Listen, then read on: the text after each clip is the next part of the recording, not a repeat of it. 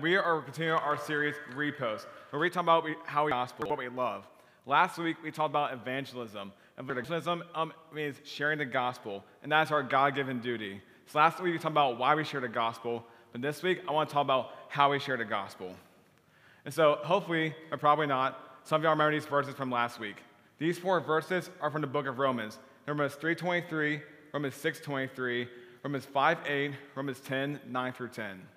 And these 4 verses together are called the Romans Road. They're quick and easy verses to remember that help you share the gospel. They are Romans 3:23, for all have sinned and fallen short of the glory of God. And Romans 6:23 tells us, for the wages of sin is death, but the free gift of God is eternal life in Christ Jesus our Lord. Then Romans 5:8 is, but God shows his love for us, and while we were yet sinners, Christ died for us. And then finally, the good news in Romans 10:9 through 10. If you confess with your mouth that Jesus is Lord and believe in your heart that God raised him from the dead, you will be saved. For with the heart one believes and is justified. With the mouth one confesses and is saved. Now, these are not the only verses that describe the gospel, but they're a very quick and easy thing to remember, a good tool to put in your toolbox. But there's no point in carrying around a toolbox if you aren't going to try to help fix something.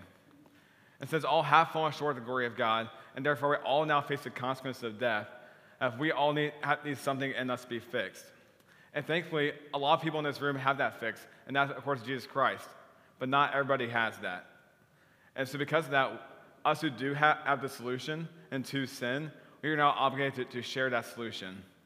But see, in order to share that solution, we need to know who needs it and who doesn't. And sometimes it can be hard to tell who is a follower of Christ and who's not. But see, Galatians 5:17 through 25 tells us how can we identify someone who is unsaved or is saved.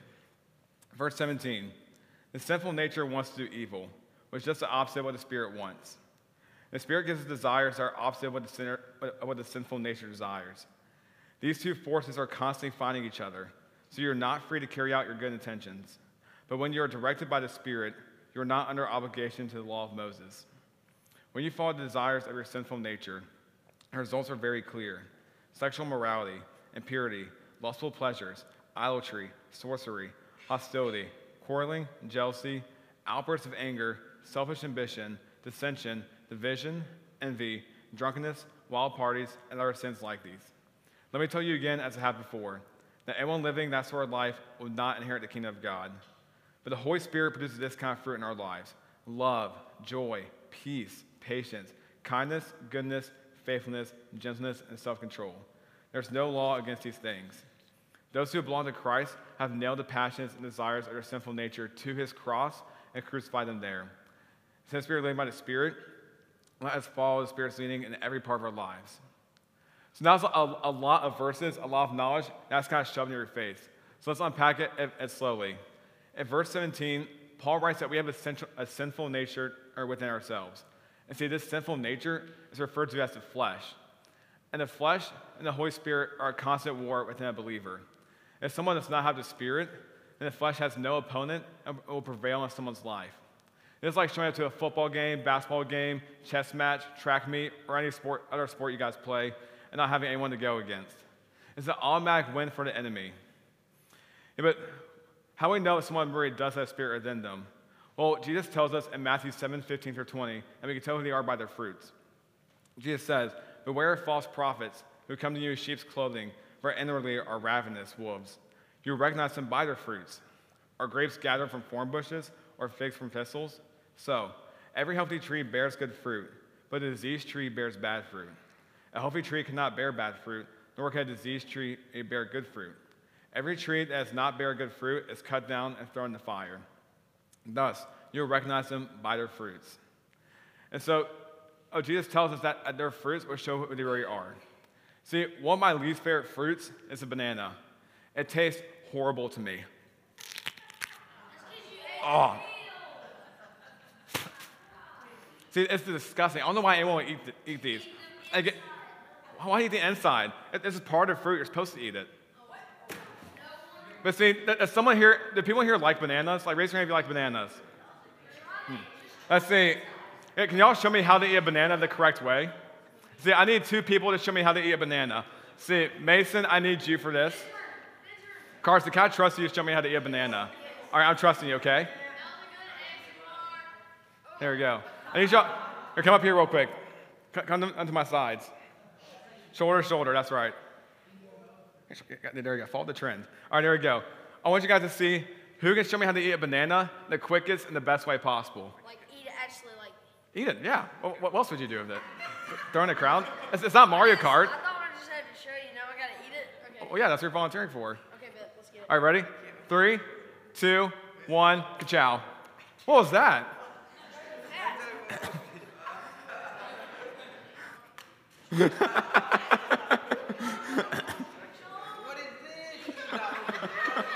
What do you mean? It's a banana. It's a little green, I'll give you that. See, I'm colorblind, but I can still tell that's green. Come on, Mason, it's not that hard. He's already Fortnite dance on you. Also, you got banana everywhere. Just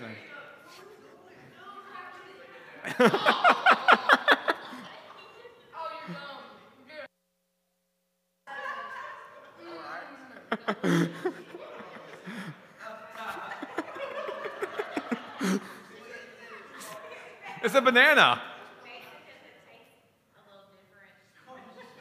It tastes fine, yeah. There, Carson, did you eat the banana? Mm-hmm. You gotta finish swallowing.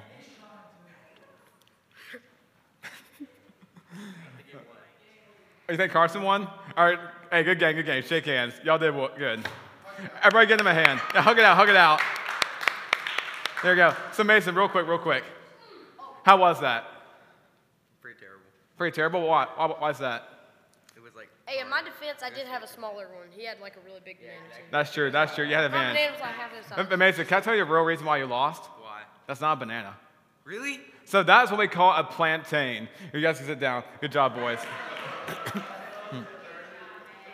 See, so I just found this out a few weeks ago because I don't eat fruits and veggies, so this is still pretty new to me. Yeah, a plantain is a fruit, looks just like a banana in every way, but inside are incredibly different. As Mason can tell you, inside a plantain, it's more like a potato. It's very starchy, it's super crunchy, it tastes disgusting, and what you're actually supposed to do with it is actually you're supposed to grill it for 20 minutes. But see, the reason why I show you guys a banana and a plantain is because I don't think us as people are that different. See, on the outside, we all look very similar. Most of us have 2 arms, 2 legs. Most of us have heads, or should. But on the inside, we're very much different. So on the inside, again, you either have 2 things, the spirit or the flesh. And of course, as Galatians 5 tells us, the markers of the flesh are sexual morality, impurity, lustful pleasures, idolatry, sorcery, hostility, quarreling, jealousy, outbursts of anger, selfish ambition, dissension, division, envy, drunkenness, wild parties are sins like these. Of course, no one's perfect, and hopefully you guys start squirming your seats a little bit because you read that and think that, oh, I might have some of those sins in my life. But see, hopefully you guys have the Holy Spirit as well to counteract that. And see, just like how a plantain is really good at disguising as a banana, a lot of people are also very good at disguising themselves as Christians.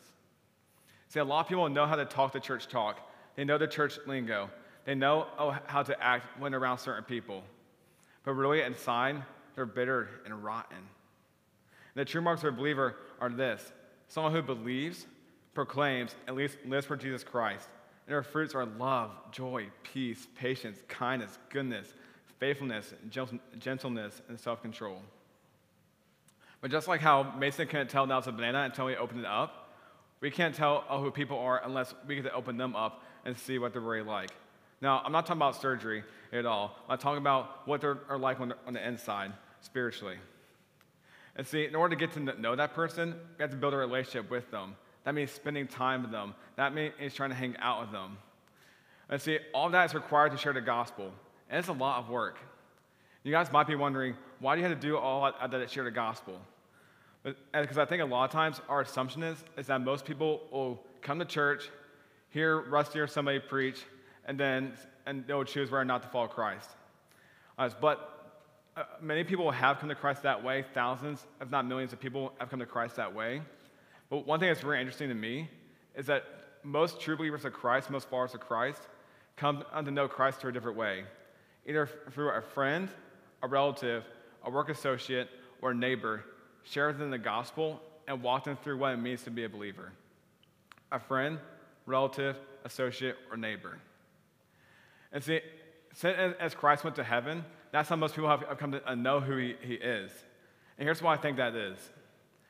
By the time I'm done speaking today, within 1 hour, you guys will forget about 50% of what I have said here today. And within 48 hours, maximum, you guys will remember about 5 to 10% of what I said. And for our middle schoolers, it'll be about 5%. And see, when the gospel is shared that way, it's great. It's still a victory.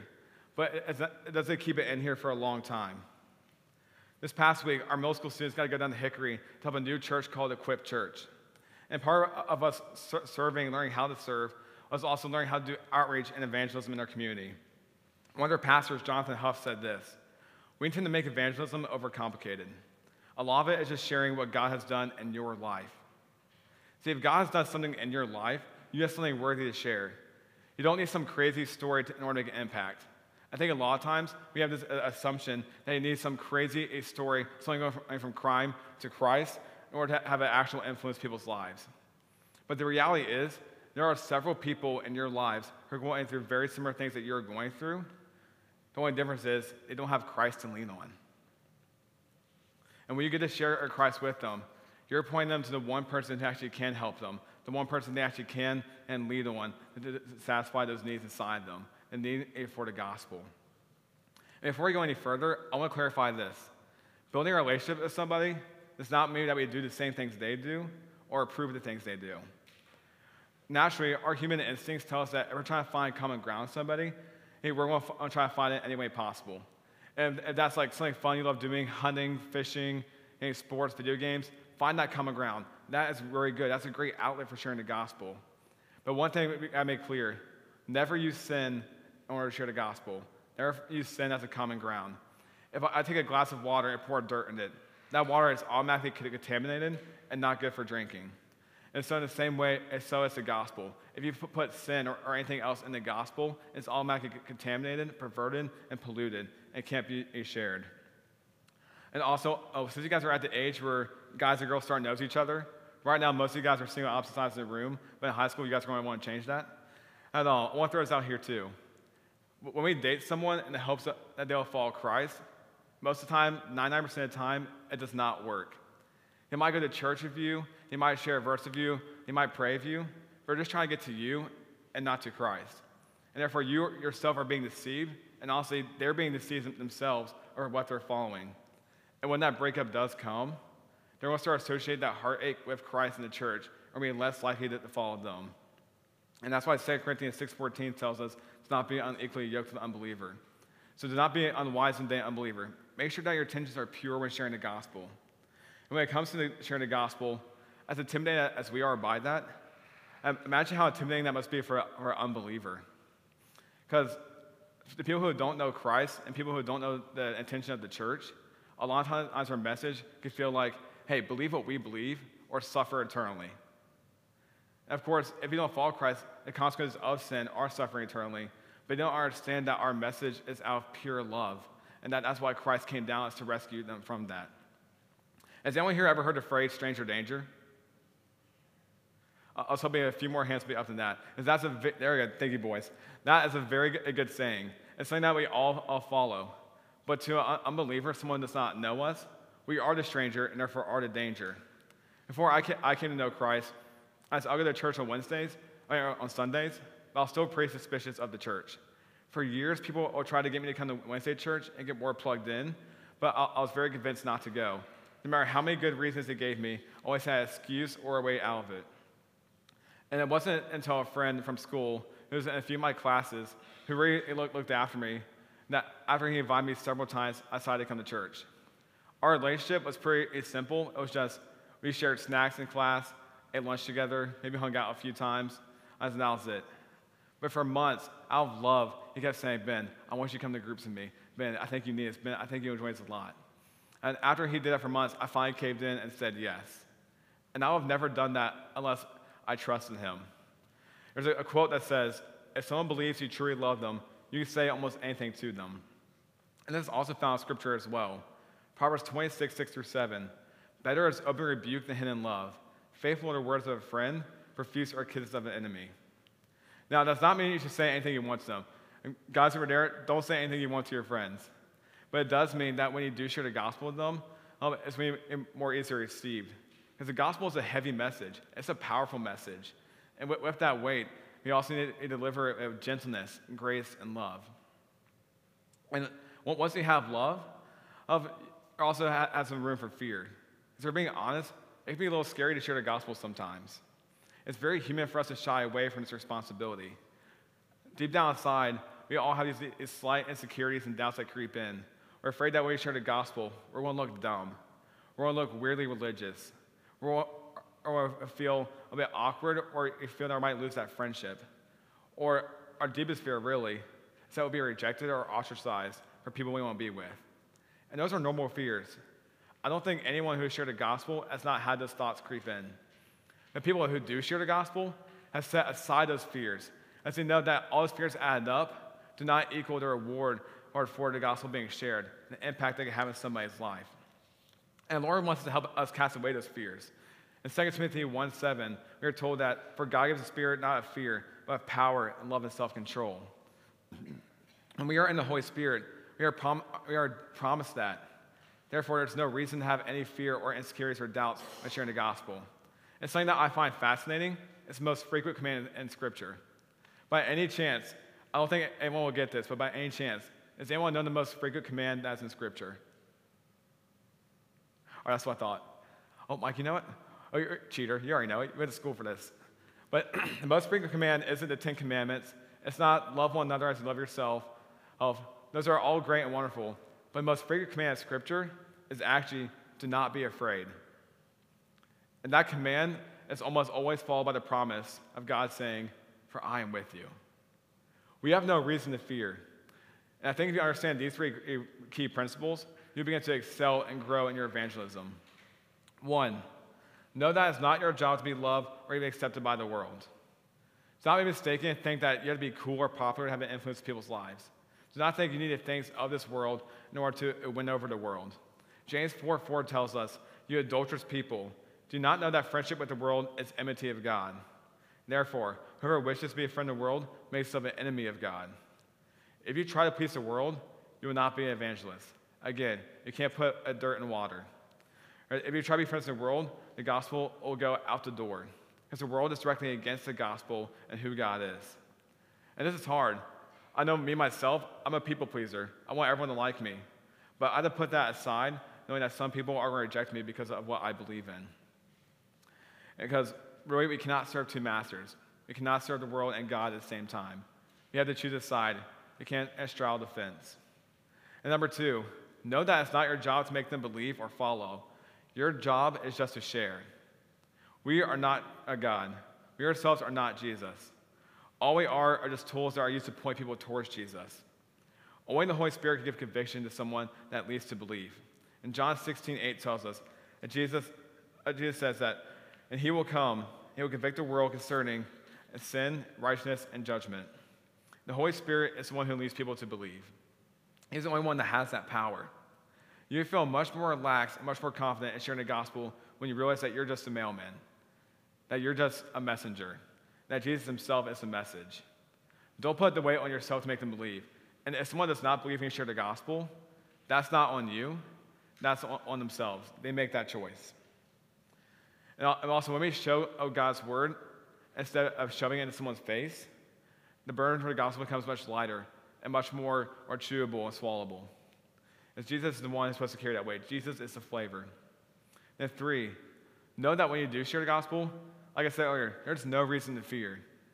You can rest in knowing that when you share the gospel, you are being carried in your heavenly Father's hands. My earthly Father, he's back there. Everyone say, hi, Ben's dad.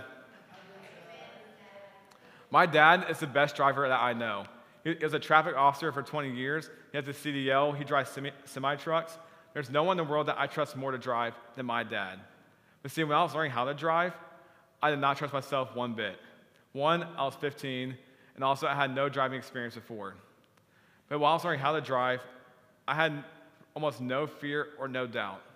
So I knew no matter what happened, no matter what mistakes that I made, my dad was going to be right there in the passenger seat right beside me. Now, if need be, he'll direct me or guide me to fix what's going on. Or worst case scenario, he himself will grab the wheel and redirect me to where I'm supposed to go. And see, that's the same thing of our earthly father, our heavenly father. Our heavenly father, when sharing the gospel, he's going to be with us. He's going to be guiding us. He'll be directing us. He'll be instructing you in the Holy Spirit. And worst case scenario, he'll grab the wheel himself. In Acts 1:8, Jesus tells the disciples before he goes to heaven, but you'll receive power when the Holy Spirit has come upon you. And you'll be my witness in Jerusalem, and all Judea and Samaria, and to the ends of the earth. And that power that we're given the Holy Spirit is the power of evangelism. The Holy Spirit is ready to equip and guide you. But like a gun, you have a gun locked and loaded, maybe you shoot it and you don't have any ammo, nothing's going to change. Nothing's going to happen. If you try to share the gospel in the Holy Spirit, but aren't equipped yourself or train yourself up, nothing's going to happen. You need to have scripture to back you up. You need to have scripture memorized. So today, we're going to talk about it in a second. We have papers in the back, the Romans wrote on it, just so that you guys can memorize it. But also, it's pretty awkward to take a paper out of your pocket and read it off to somebody when sharing the gospel. So make sure you have that memorized. And be creative when you share the gospel as well. And be in prayer as well. There's a quote by Jerry Falwell Sr. He says, nothing of eternal significance happens apart from prayer. If you really want to pour out what you love into other people, be in desperate prayer for that person's salvation in their life. So guys, I'll be feeling a little bit more equipped to share the gospel. I cannot teach you everything that I want to teach you guys in one message. This takes time. It takes practice. Find yourself a mentor, someone to disciple you in this. And be bold, be reckless in this endeavor. Because right now is the time to start sharing. Because if you don't start now, then when will you share? Let's pray. God, thank you for today, Lord. God, thank you for everyone here, God. God, it's no mistake that you brought them here. God, it's no coincidence. Lord, you planned everything out for your glory, God. God, give us a heart full of evangelism, Lord. God, help us to not shy away from sharing. God, empower us with your Holy Spirit so that you may be known throughout all the ends of the earth. God, thank you. In your name I pray, amen. You are sent. All right, all right. Hey, guys, hold on. We got to talk through this. Ben, you're going to hand us out as you walk out? Yeah. Hey, can I keep one? Keep one. Thank you. Hey, listen, Ben's handing out these Romans Road to Salvation. Just going to talk through that just really quick, and we'll get you guys out of here, what this is, and then where we're headed next week to, okay? So still a little bit early. We don't want to get you out quite yet, okay? So we got this cool thing in your hands that's coming around right now. It's called a Romans Road to Salvation. This, what Ben's been talking about all day is evangelism, and he's been talking about sharing your faith. Hey, what does it look like to share your faith, right? Like, how do you do it? And like, some of us, we're good. Like, hey, I'm good at sharing what God's done, but I don't know how to point somebody to Jesus. Well, what we wanted to do, we wanted to give you guys a tool and say, hey, this is how you do it. And so Ben, with his mic is still on, I'm going to bring Ben back up, and I'm going to let Ben talk through some of these verses and help us understand why they are important to helping the unbeliever know it. Yeah, I got those guys, Tony. You're good. Ben, come back on up here, man. So this is Romans Road, right? And this is what you wanted us to print off. Tell us a little bit about each verse. Everybody's got one now, so Tell us a little bit about it, okay? So the print's a little small, but hopefully you guys don't need glasses to see it. So Romans 3:23, for all have sinned and fallen short of the glory of God. So way back in Genesis 3, back with Adam and Eve, when they decided to go against God and sin, they put a curse on all of mankind that says we are separated from God. Now, some people might think, hey, well, Adam and Eve sinned, not me, so I'm good. But see, because we all have a sinful nature, we have actively chose to sever ourselves from our relationship with God. And Romans 6:23 tells us that the consequences of our own actions and of sin, the wages of sin is death. Now, of course, we all know about the physical death, but it also means a spiritual death as well, which is much more concerning than physical death. So there's a word there that I want you to focus in on, and it's a word you guys all say is wages, right? What's a wage, man? A wage is the price you have to pay. So when I go to Bojangles, I want my large fries extra seasoned. I have to give them $3.68 for that. That's the wage I pay for those fries. You pay $3.68 for extra seasoning? I'm not sure. That's just a random number. I thought that's what you were saying there. So I was like, man, that's crazy. Okay, so each one of these has a main word that we have to look at, though, okay? Yes, it does. So the first one, do you remember the word for that one? For. Yes, well, all too, Oh, right? all. My all. bad. We're going to go with all in this one, okay? And I memorized the acronym. I'm so the sorry, first one, y'all. back to Romans 3:23, all have sinned. So all includes who? All means all, and that's all that all means. There we go. You're crushing it now. You learned that in school. He's learning I did. something, ladies and gentlemen. But no, like everyone. So all means me. It means you. It means literally every person in this room. We've all messed up, and we all have fallen short of that glory of God, right? That's what that That's verse right. tells us. And so what that means is there's mistakes, and somebody's got to pay that cost. That's what we just saw with the wages cost, right? So That's right. what's the cost? What's the cost? The cost is death. Death. Okay. I'll let you keep going. All right, awesome. But see, that's a heavy message that the wages is death. Romans 5:8 gives us some hope. But God demonstrates his own love for us, and while we were yet as sinners, Christ died for us. See, that wage is death. Christ being perfect, being fully God and fully man, he decided to come down and pay that cost for us. Of course, we still face the consequences of physical death. That's one thing we got to keep in mind. Just because we are forgiven does not mean that the consequences of our sin and don't fade away. Yeah. Your sin will find you out, whether you're forgiven or not.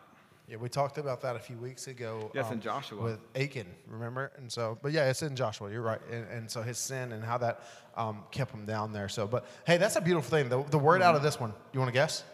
Starts with L. L, love. Love. Why is love important? Well, it's more, that's what God is. God is love. God That's is what love. John tells us. But he's pure too, right? He's also pure and holy. Because if God was only love, then God would allow anyone into heaven, right? No. But God's also just. He's just right? as well. And what does it mean to be just? Just means is that and there is not exactly fairness. I don't want you to get just and fairness confused. But just means is that the consequences are still there because there isn't justice. Then everything goes, and the world basically depreciates and becomes invalid. Yeah, absolutely. And I mean, there's holiness and things like that, and we talk about that, and we're going to talk more about that as we go. But God is a just God, and he's looking for holiness in his presence, right? He can't allow sin into his presence. Therefore, love is taking over. But how does love take over? That takes you to the very next verse. Go ahead. That's right. Romans 10:9 says, if you confess in your mouth that Jesus is Lord, believe in your heart that God raised him from the dead, you'll be saved. But seeing none of that is possible without love. Without of God himself being love and coming down for us, none of that is possible. And see, the wages of sin being death, that means that sacrifice is required. It says Jesus is perfect, and that means that he is the ultimate sacrifice to pay that price. But none of that could have happened without love. Yeah, there was a gift that was included in there. We kind of passed over that, not accidentally, but kind of purposely here. And that's that second part of 6:23 there. That gift of God is eternal life. Eternal life. Jesus our Lord. And it comes through Jesus, right? And this is one of the most important things that you guys can actually know is that the only way to eternal life, the only way to a right relationship with Jesus or with God is through Jesus Christ. Jesus Christ. Jesus too. So it's kind of, it's a funny thing. It's kind of like the banana, right? That's not a banana. Like, we're not. That one is, though. This one's a banana? Yeah. I don't trust you. I'm not going to lie to you about that. I'm not going to take a chance on that. I gave the other banana to Brad. Yeah, anybody want to eat a banana? Yeah, not happening. I'm just saying, okay? But, like God's not trying to pull a trick here on you, right? He's trying to say, hey, no, like you messed up way back in Genesis 3, what you were talking about just a minute ago. Humankind messed up, and everyone ever since has sinned. Right? I've got a new baby at home, and she's precious. She's 14 days old today, which is crazy, right? But she's got this in her, and I know it's going to come out because I've seen it with my other two already.